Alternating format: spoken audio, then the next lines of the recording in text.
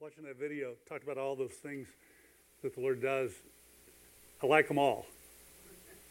I like them all. I think there's a great list, and I'm glad He does them. But you know what I'm really happy about was the last word up there. Forever. Forever. I'm glad I don't have to just make sure I hit Him on the right day. I'm thankful that He's faithful. Boy, that is great. Hey, I'm really glad we're all together today. We're going to continue our series, The Ministry of Jesus, and we're going to be in John 9.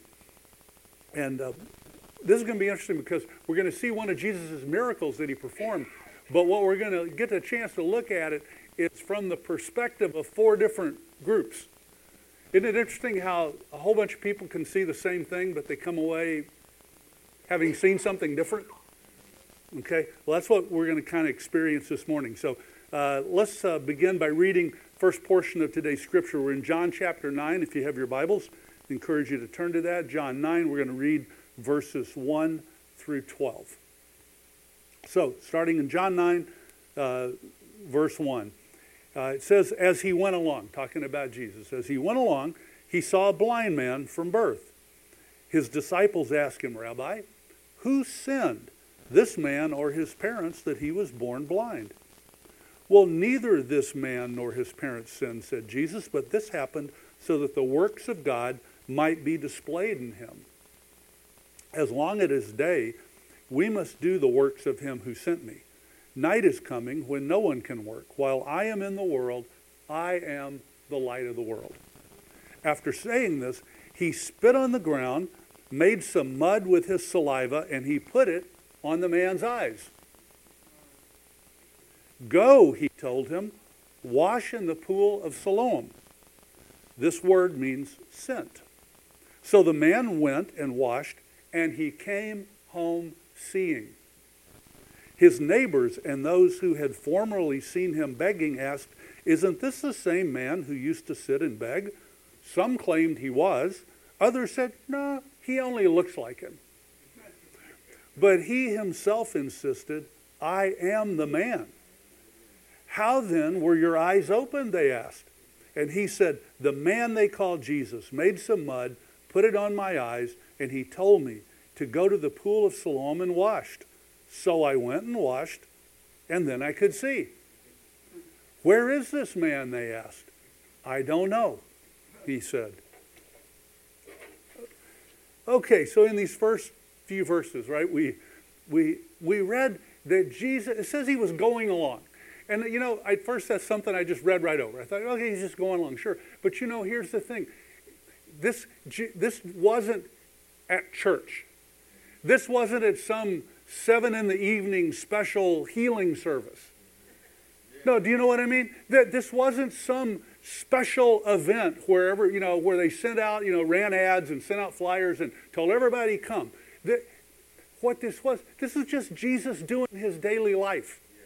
Jesus just was out going along, which meant, that could be like you're just going along to the grocery store. You're just going along to go to work. And Jesus was just going along doing life. And in the process of doing his daily life, he encountered a man who was blind. Now, the first thing when we read that too, that I thought was kind of interesting, is they see a man who was born blind. And the disciples' first things out of their mouth was they asked Jesus a question. But it's not a question about healing him. It's a question about who sinned. I don't think that would be the first question that would come to my mind if I saw that. But they said, who sinned? Was it the man or his parents? Why do you think they would ask that? They're wondering if he's been punished, right? Yeah. Could be wondering if they're punished. Maybe, yeah, about not enough love.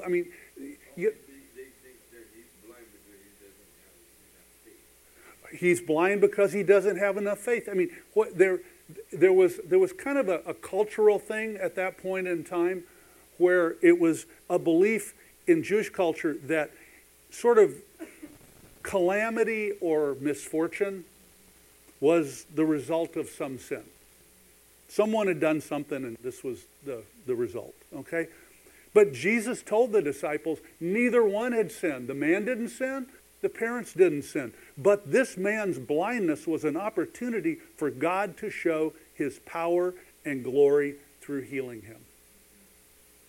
Now, the next couple of verses give us the details of how the healing took place. Okay, and I'm just going to step aside for a minute, and I'm going to do something for simplicity, okay? For the rest of the message talking about this. The man born blind, so that I'm not referring in all these different pronouns and things, I'm just going to call him Bob. Okay, and I'm not trying to do it to be humorous, but I picked Bob because there's nobody here named Bob. Okay, and so I just thought I'm just going to call him Bob because he'll just make communication about who am I talking about Jesus, or am I talking about the man, or whoever, it'll just be really clear when I'm talking about the man, okay? So I'm going to do that, all right? So it tells us how Jesus healed him, and it tells us that Jesus made some mud and he put it on Bob's eyes, okay? And over the course of Jesus' ministry, Jesus healed a lot of people from blindness. Described in Scripture. I mean, some one by one. Some it talks about when groups of people together. It says he healed all the sick and all the blind. So, I mean, we don't really know how many people Jesus healed from blindness, but it was a lot. Okay? But, so he healed a lot of people, but most of the times on those healings, we're not told the process. We're not really told what Jesus did. And so in fact, he may have just said, be healed. And that's all it takes, right? A word from Jesus is all you need. But obviously, Jesus did not need to make mud for Bob to be healed. Okay? So, and we don't know why he chose to do it that way. It doesn't tell us, but I thought about that. I wonder why in this case it told us. And just one thought that comes to my mind is since Bob had been blind from birth, so Jesus may have felt like Bob needed some type of physical symbol. Something that, since he couldn't see, something that he could feel. So he put mud on his eyes, maybe as a way to encourage his faith. That something was there. Something was different, okay? So the mud would be something that Bob could feel on his eyes. No matter, we all know the mud didn't do the healing, right? But it may have helped Bob in his faith to think that some process was underway, okay? Because what healed him was obedience to the Word of God, right? Okay. So now, after Jesus puts the mud on Bob's eyes, he told him to go wash in the pool of Siloam. Bob obeyed. And he went and he washed, and it tells us that he could see. Now, the rest of chapter 9, though, is all about the different people that Bob encounters. It's all about how various groups and individuals, reacted. And so the first group we're going to take a look at was the neighbors. It talks about the neighbors. Okay, yeah, you got to deal with the neighbors, right? So now think about the neighbors. The neighbors were people that Bob's been around for years, his whole life. They've seen Bob since he was little, okay? But suddenly, think about this. Suddenly, now that Bob can see them, they can't see him. They can't see him. They couldn't recognize him. In verses 8 and 9, it said his neighbors and those who had formerly seen him begging asked, isn't this the same man who used to sit and beg? And some claimed he was, and others said, no, he only looks like him. Well, I mean, you kind of wonder, how many guys look like Bob? I mean, Look, the thing that's interesting to me, though, is they had no trouble apparently accepting the fact that this man, whoever he was, right, had been blind and now he could see. They were just skeptical concerning who he was and how he had been healed. They weren't sure it was really Bob. Because in their minds, think about it, in their minds, how could it be? How could it be Bob? right? People born blind don't just start to see. And so they just couldn't align it, okay? Look, there are a lot of people like this today, aren't there? Who maybe don't doubt that miracles might take place somewhere. They just aren't really sure it would happen in front of them. Just not sure it would happen to them or someone close, because it's a lot easier and more comfortable to just hear about miracles that happen somewhere else. Because when it just happens somewhere else and not in front of me or around me, that it means I don't have to give any kind of response. My faith isn't challenged at all. Does that make sense? It's just easier. Go, okay, but then I just move on. But if it's right here, that kind of calls for me to either say, I recognize Bob, and I know Bob, and Bob was healed, rather than, I don't even see him anymore. I don't know who he is. Who is this guy? I guess the neighbors, you might say, found Bob's healing interesting, but their faith was not challenged, and they were unmoved. Okay? So let's go and let's read the next portion of our scripture today. We're going to read verses 13 to 34. So after, Bob, right after the neighbors, it says they brought him to the Pharisees. Now, the day on which Jesus had made mud and opened the man's eyes was a Sabbath. Therefore, the Pharisees also asked him how he had received his sight. And he said, he put mud on my eyes, the man replied, and I washed, and now I see. Some of the Pharisees said, this man is not from God, for he does not keep the Sabbath. But others asked, well, how can a sinner perform such signs? So they were divided.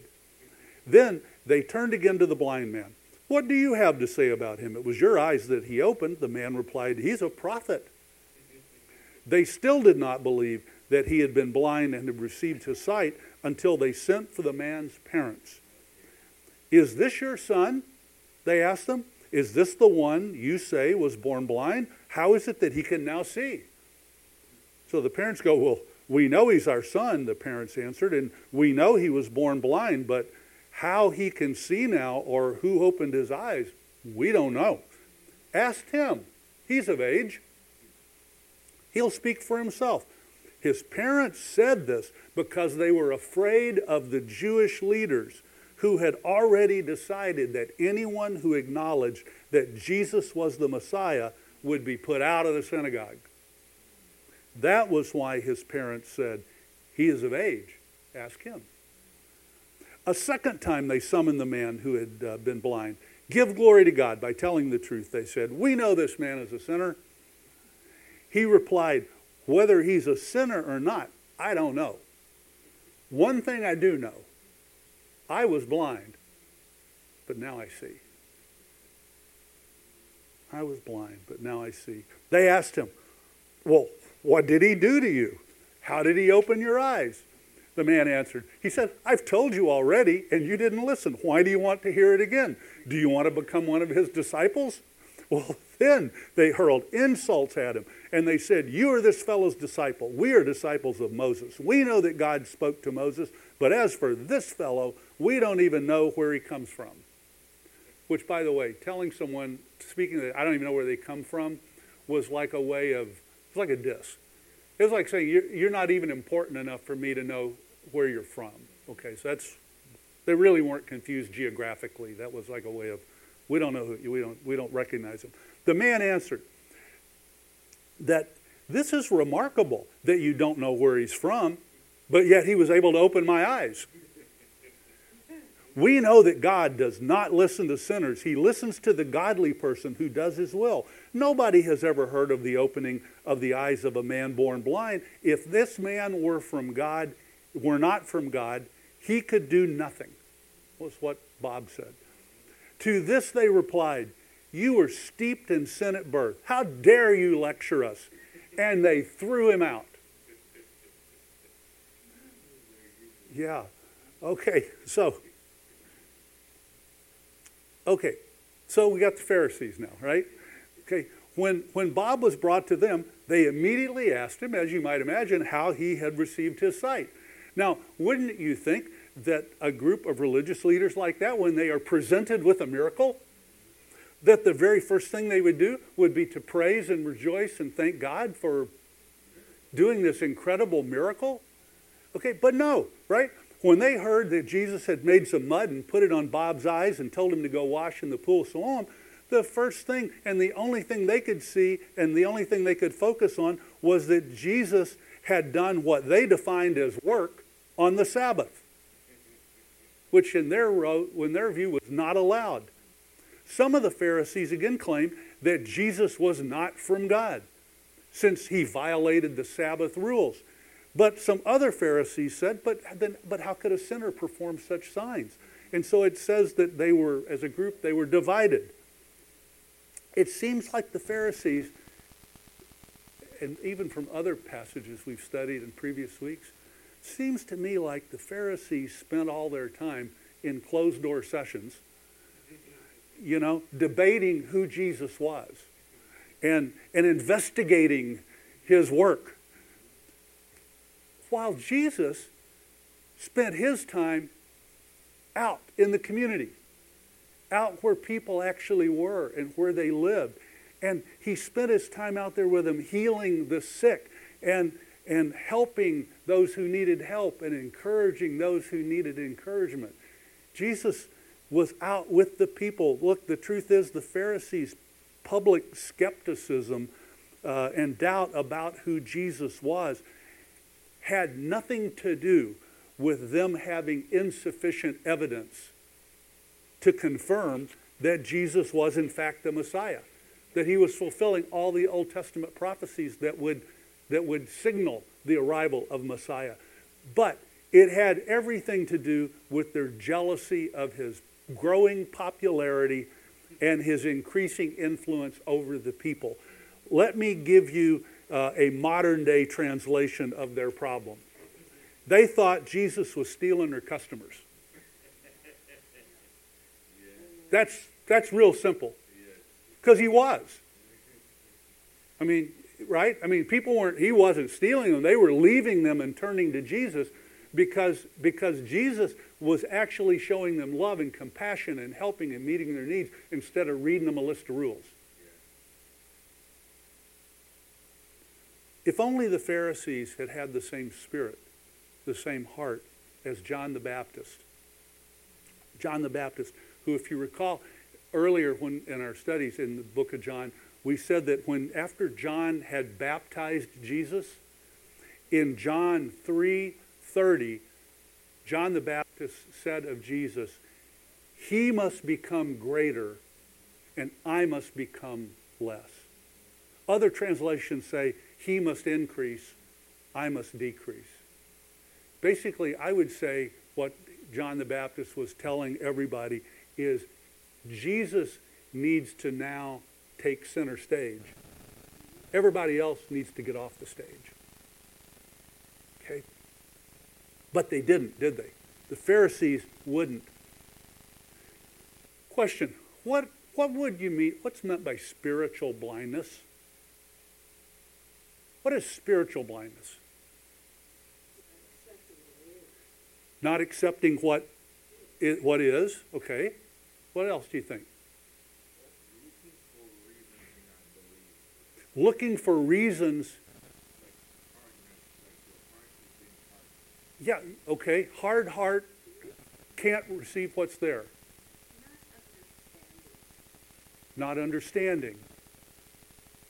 Yeah, those are good answers. Spiritual blindness, right? It's an internal condition, right? It's an internal condition, and it occurs. You think about when we focus our attention on our pride, our desire, our limited understanding, and we won't accept what's happening right in front of us. That's exactly what the Pharisees were doing, right? The Pharisees' prideful assumption, right? Their prideful assumption was that they were the experts in all things God, right? That they were the experts. And they were unwilling to accept that Jesus was the Messiah. Their prejudice and their disbelief Because they didn't want, if Jesus was the Messiah, their lives, everything that they had been doing up till that point in time was going to change. Right? It was going to. And he kind of went against everything they thought they knew about performing miracles on the Messiah. On the Sabbath. Yeah. So it was challenging what they thought they knew. Everything they had built their life around. They had this. Yeah, they had this neat, tidy little box with a list of rules for this, a list of rules for that. And not only did they expect themselves to live by those rules, I guess, but they sure expected you to. Right? And you know what? If you didn't, you needed to give some money. You needed to offer a sacrifice. Okay? And now all of a sudden, that was all maybe going to change. And so they were unwilling for a variety of reasons. And you know, if you ever noticed, it's a little like if you keep denying something, it's almost like you get a callus, you know. And so you keep denying and you keep denying another layer of denial and all of a sudden you're kind of numb. There's an area you just can't feel that anymore. You can't sense that. And I think they had denied what was right in front of them for so long that probably while some of them were doing it intentionally still, they knew what was actually happening. But they just didn't want to admit it. Others may have begun to get callous and literally blind to what was going on. Right? I mean, think about it. Right in front of their own eyes, Jesus was fulfilling all the Old Testament prophecies that would mark the arrival of the Messiah. And the Pharisees, think about it. These are the guys who had all the Old Testament that was available memorized. These were the guys, if anybody should have been able to recognize and acknowledge the arrival of Messiah, it was the Pharisees, because they knew all of the Old Testament prophecies that would signal, that would point, that would say, yep, this, other people have come along and said, we're the guy, but they didn't do these things. They were fakes and frauds. Now you've got the real guy right in front of you, and you will not acknowledge it. And they should have been the first, and yet they were the ones who would have nothing to do with it. So they became spiritually blind because they wouldn't acknowledge what was happening, like just right in front of their own eyes. The Pharisees' faith, as a result, right, remained locked in the past. I mean, it remained locked on what God had done, what he had done, without any room for receiving and understanding what he was doing now. He was saying, behold, I'm doing a new thing. Okay, so we've looked at the neighbors and the Pharisees. So now let's talk about the parents. Okay? The parents, when the Pharisees questioned the parents, I mean, can we all agree the parents knew Bob better than anybody?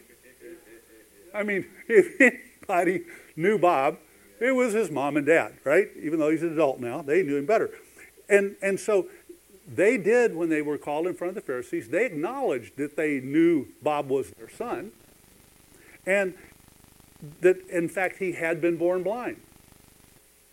But when they were asked how he had been healed, they immediately turned it all back over to Bob. Okay? They turned it over to Bob, and they said, he's an adult. Ask him. Now, again, Scripture doesn't tell us, but I kind of think it's okay for us to use logic here. Okay? I don't think there's any doubt that they knew that. I think there's no doubt Bob had told them what had happened to him. If Bob had told the neighbors, surely he told mom and dad. That's why I feel pretty confident to tell you. Mom and dad knew what had happened to Bob. Okay? But they wouldn't acknowledge it. Look, can we also agree, I'm pretty sure mom and dad were thrilled that their son had been healed. Can we all agree? How could you not, right? Your son, who has been blind his entire life, can now see. And they were willing to confirm to the Pharisees that he was in fact healed, right? However, they were just unwilling to acknowledge Jesus, right? And give him the praise and glory that he deserved for healing their son. And why? because, remember we read in Scripture, because of the threats of the religious leaders who had said anyone who acknowledges that Jesus is the Messiah is getting thrown out of the temple, getting thrown out of the synagogue. Look, that was a big deal. I don't want to minimize that to us, okay? Because in that day and age, the synagogue, the temple, was literally the center of everyone's spiritual, political, and social lives. That would be like taking the heart out of their life, okay? That would be, the price for acknowledging Jesus, right, officially would be called excommunication, right? Being put out of the church, okay? But what that would really play out in daily life is meant you were going to be living in isolation from all your friends and family for the rest of your life. So, not a small thing. Not a small thing, okay? But they were unwilling to acknowledge who Jesus was for fear of that. For fear of that, okay? So, how about us today? Why would people today be unwilling to acknowledge to family or neighbors or coworkers, friends, whoever, that they'd experienced some kind of answered prayer, that they'd experienced maybe some blessing from God or some type of healing? Why would people be unwilling to acknowledge that to others around them? Ego won't let them. Fear of... Okay, fear of going against that family or friends won't believe it or accept it. Yeah. Any other thoughts? Yeah. Fear of being thought you made it up. Right? Right? Yeah. I mean, look, a lot of reasons, right? And I mean, these are real things, right? You know, none of us really want to be laughed at. Right? We don't want to be ridiculed. And if you're talking about like if you're at work, right, and you shared something like that with work friends, maybe the group that always says, "Hey, let's all go to lunch," never invites you anymore. All of a sudden, you're eating alone. I mean, look, it's real. It's real, okay? But here's the thing: Matthew 10, verses 32 and 33. Says, and this is Jesus talking, he says, "Whoever acknowledges me before others, I will also acknowledge before my Father in heaven. But whoever disowns me before others, I will disown before my Father in heaven." When God blesses us, or people that we care about, a lot of us are parents here. Would you agree that if God blesses your children, you're almost more excited than if he did something for you? You know what I mean? Or your grandchildren? You know, you'd say, man, you know, when you're good to my kids or my grandkids, I'll take that all day long over anything you do for me. Yeah. So when those kind of things happen, shouldn't we be quick to recognize not only that a blessing or a miracle took place, but the source of it, right? The source of the answered prayer, and give all the praise and honor and glory to God. The parents allowed fear of man to override the testimony of having their son healed from blindness. Some of us like to read Proverbs because it's a book full of wisdom. Right? Okay. Proverbs 29:25 says, "Fear of man will prove to be a snare, but whoever trusts in the Lord is kept safe." So, the parents, while no doubt thankful, right, remained silent because their faith was bound up in fear. Bound up in fear. Okay, so we've looked at the neighbors, we've looked at the Pharisees and the parents. All have had a different experience so far. So now, let's talk about Bob. Let's talk about Bob, the man who was healed. Look, And this is an interesting miracle because in many of the other miracles that are described in the Bible, what we kind of get in the biblical narrative is sort of a brief encounter. You know, Jesus is going along. Somebody yells to him, "Lord, help me, heal me, save me." Jesus touches him, blesses him, and it's just kind of like everybody goes on their way.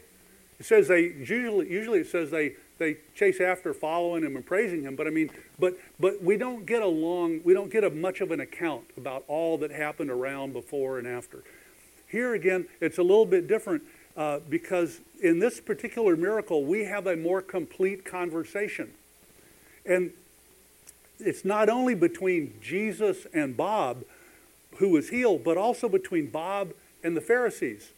So we get a more complete idea of how Bob received and reacted to what was going on.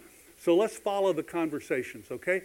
So if you recall when we read the scripture, when Jesus put the mud on Bob's eyes, okay, and told him to go wash in the pool of Siloam, okay, verse 7 tells us that the man went and washed and came home seeing. Well, okay, think about this now. Up till that moment in his life, Bob has never had any kind of encounter with Jesus or with anything, right? Like that. He was blind. Okay, so even though it's not like he had read news articles about, oh, Jesus is doing all these things. If you ever get to be around him, good stuff can happen. I mean, think about it. Today, you can look up so many different ways to know what's going on in the world. When it comes close to you, you can go, I already kind of know about that.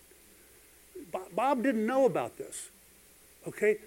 And so even though he had this like no previous experience with Jesus, when he encountered Jesus, something sufficiently powerful must have happened, must have resonated within Bob's spirit, that he followed Jesus' instructions to go wash.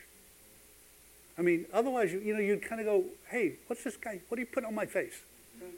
Well, no, but think about, I mean, really, real life. Somebody you don't know walks up to you, and it doesn't say they had a lot of conversation. It doesn't say, he said, would you like to be healed? It doesn't say the guy, called to him and said, Jesus, heal me. It just says Jesus made some mud and put it on the man's eyes.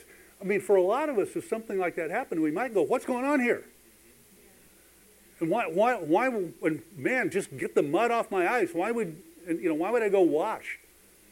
Okay, but something must have resonated within his spirit, that even though he had no experience to hang this on and go, oh, this is like I heard in, church last Sunday, or, oh, do you see what I mean? He didn't have some other teaching or experience to hang it on. He just believed.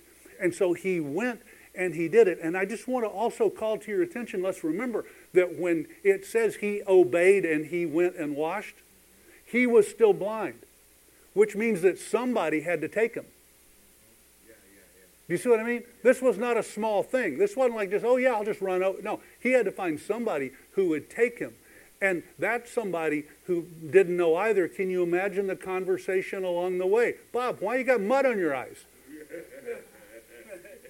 I mean, just put it in context. I mean, this was no small thing. Someone who has had to be a beggar all their lives, who doesn't have a lot of social status or power, having to now almost defend why they're going to do something. I mean, can you imagine? You might not do that, but there was something that caused him, a spark of faith. A spark of faith must have been ignited that caused him to say, I'm going to do what this guy says. Even though it sounds crazy, right? I'm going to go do what this man says. And so he goes, and it was just simple obedience, wasn't it? Bob he didn't argue. He didn't say why. It's just Jesus said, go and wash, and he just went and washed. Something for us to learn in that, right? He just did it. And as a result, Bob came home seeing. Okay, afterwards, The neighbors questioned him. Bob testified to his own personal experience, didn't he? He didn't hesitate to testify what Jesus had done for him. Verse 11, he says, the man they called Jesus made some mud, put it on my eyes. He told me to go to the pool of Siloam and wash, so I did. And then I could see. Then, after that, they took him to the Pharisees.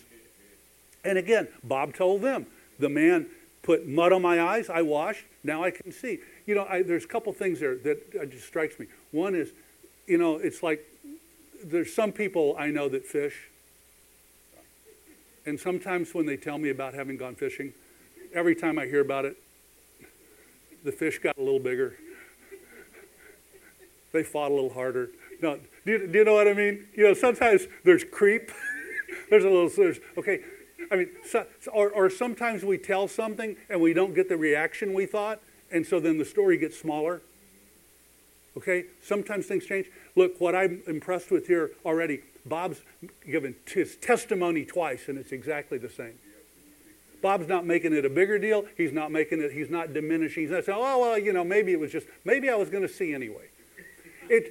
No, do you see what I mean? He's this man who has no status, no position, no power, no background, nothing that causes him to have authority in what he says, but he's willing to stand firm twice now and say, hey, the man put mud on my eyes, told me to wash, I just did what he said, I obeyed, and now I can see. Okay? Okay, so now the Pharisees hear this, right? And remember, they were apparently only concerned with the fact that this had all happened on a Sabbath. Okay, they didn't really care that Bob could see. Never does it say, wonderful, we're so happy for you. This is great. No, this was a creative miracle. That's like to me, I think the biggest kind of all. This isn't like Bob had a broken leg. Now, Bob had a leg. If the bone was broken, that's a restoring miracle, right? I mean, the bone's all there. You see what I mean? It's just putting it back together. Okay? If Bob was born blind since birth, Bob was missing some connections. They weren't broken or damaged. They were non-existent. So that's a creative miracle, which, wow. Okay? So they didn't even care that they were witnesses of a creative miracle. They just questioned Bob again by asking him who he thought Jesus was. Well, Bob gives them, you remember, Bob is growing in his faith. Bob doesn't have a degree in Bible studies, or you know what I mean? So Bob is sharing what he knows, which isn't complete, but isn't that what we're supposed to do? Is just, I don't have to know all the answers in perfect, order. I just need to share what I know. Okay? And so he said, well, he's a prophet. Well, we might say, well, I don't know if that was, is the apostle a prophet? Is he what? But he's a man of God. He says he's a prophet. Well, they didn't like that answer. So they called the parents back in again. And they still got nowhere with them. So now they bring Bob back in yet again. I mean, can you imagine this? So they bring Bob back in again. And they demand, well, like this time, Bob, they said, tell the truth. Give glory to God. That's a very, Pharisaical way of saying, tell the truth this time. Okay? Tell the truth. And all the while it says that while they're telling him to come back in and tell the truth, they're throwing insults and denouncing Jesus as a sinner. The Pharisees were. So, I mean, that's pressure on him to change his story. Do you understand? That's what that's for. That's to say you're gonna be brave if you say anything other than, oh, I changed my mind. I guess I just, okay. But he didn't. And so Bob, because they're calling Jesus a sinner, in verse 25, Bob responds in his growing faith. And he says, listen, whether he's a sinner or not, I don't know. Right? I don't know. I just met the guy. Okay, but here's what I know. I was blind, but now I can see. Okay? Isn't that like the best testimony in the world? Simple, short, to the point, clear. That's all I can tell you. I was lost, but now I'm found. I was addicted, but now I'm not. I was living in sin. Now I'm not. I was broken. Now I'm healed. I had no hope. Now I have hope. I was estranged from my family. Now I'm back reunited. Do you understand? That sometimes we make it way too difficult. It's all we're asked to do in Scripture is just share a story. Just tell what you know. And that's all Bob's doing. He's just telling what he knows.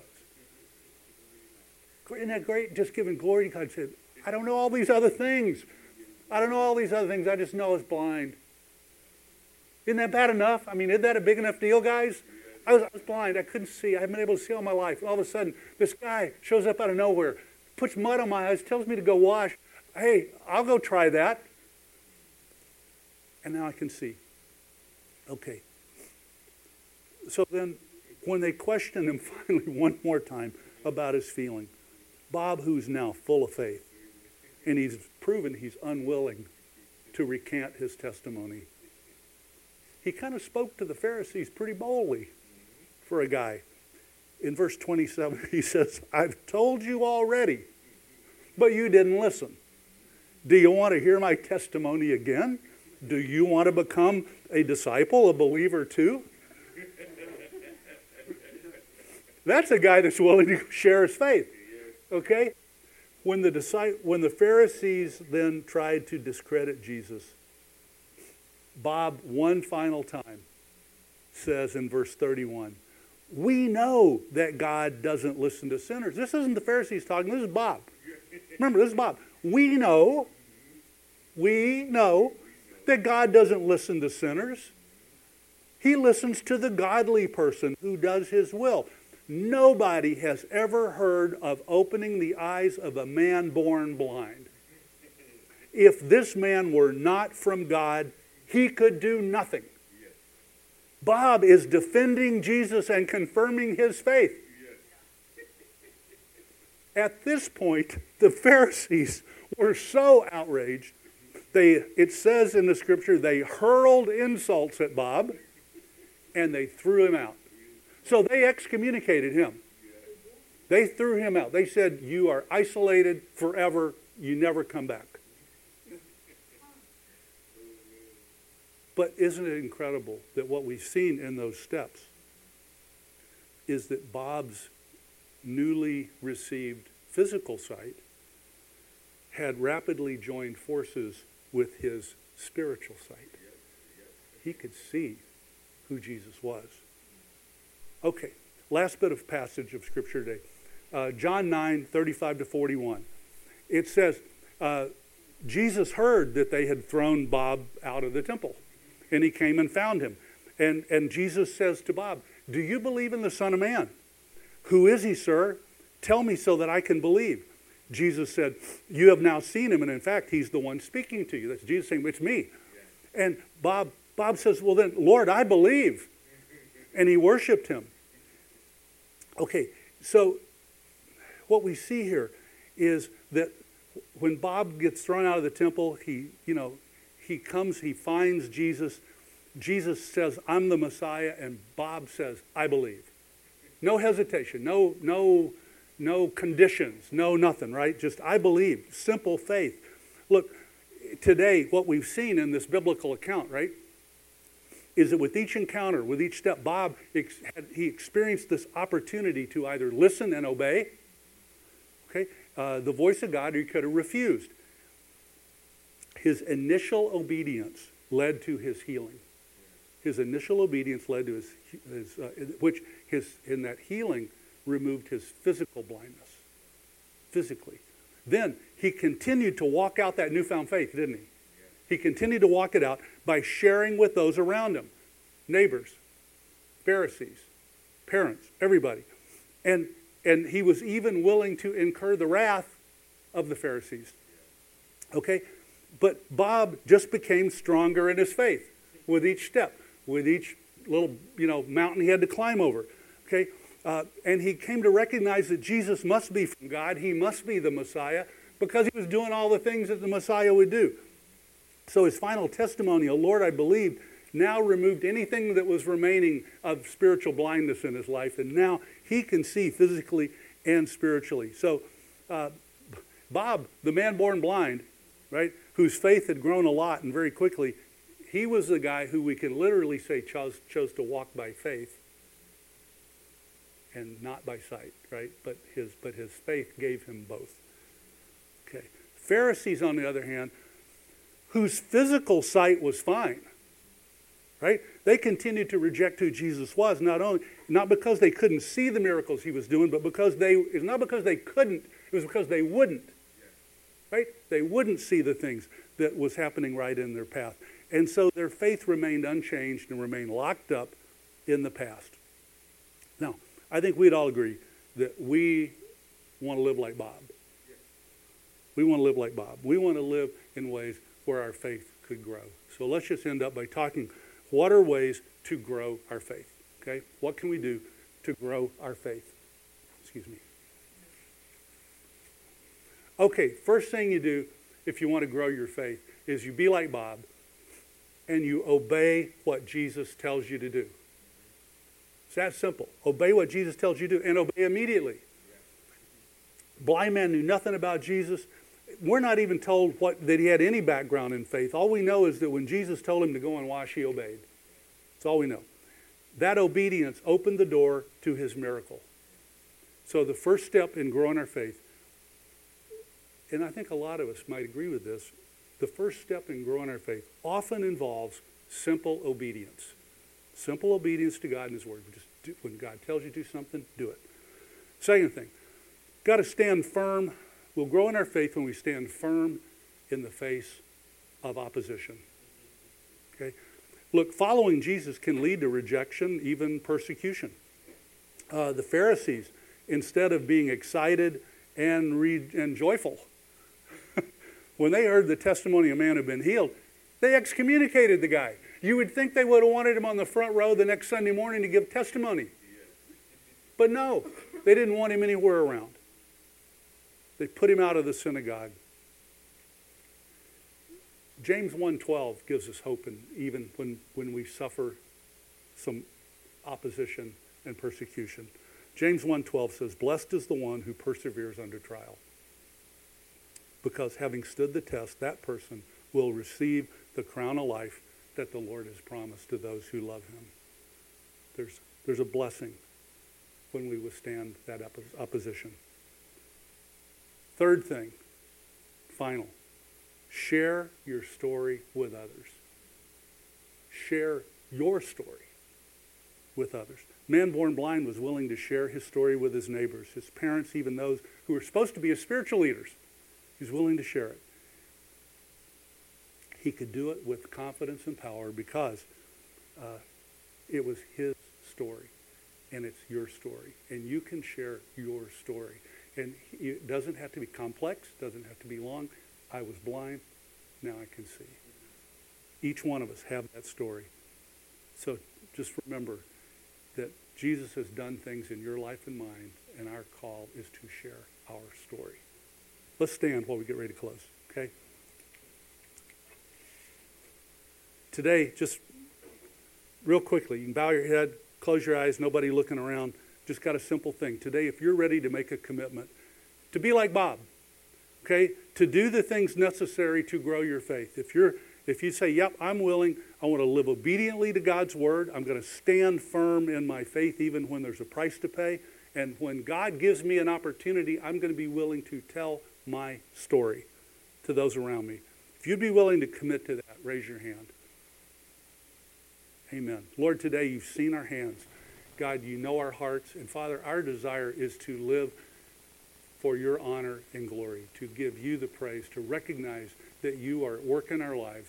And God, we just want to have a growing faith. Lord, wherever we are today, we want to be stronger tomorrow. I want to take a step forward. Lord, I want to keep moving with you. And I pray, Lord, that I'll get there by being obedient to what you tell me to do. Father, to stand firm even when there's some opposition to it, but I know it's from you. And third, Lord, to be willing to share with those around me what you've done in my life. Lord, we just commit that to you as our goal for our lives as well.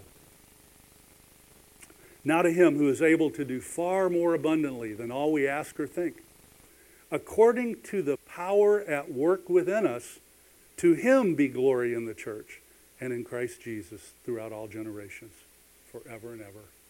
Amen.